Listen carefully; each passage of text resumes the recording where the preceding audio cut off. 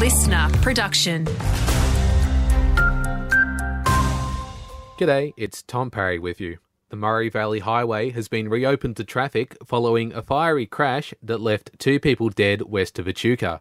As James Royce reports, one of the victims was an 11-year-old boy. The boy was one of 3 people in the car that left the Murray Valley Highway, hitting a tree and then bursting into flames yesterday afternoon. A 26-year-old woman from Owama, who was a passenger, died at the scene, as did the boy, while the 23-year-old male driver was airlifted to hospital.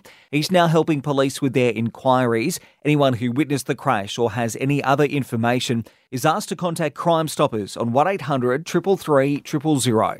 3 men have been arrested in Sunraysia suspected of drug trafficking. They were apprehended in Mildura's CBD on Friday, with police seizing an imitation firearm, knives and a commercial quantity of methamphetamine. A 33-year-old from Mildura, 30-year-old from Queenscliff and 22-year-old from Geelong were all taken into custody.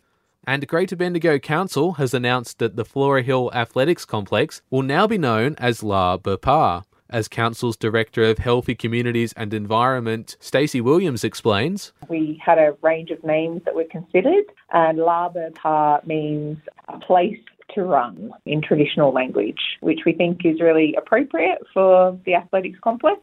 The name was chosen in consultation with Athletics Bendigo and local Dja Dja Wurrung elders.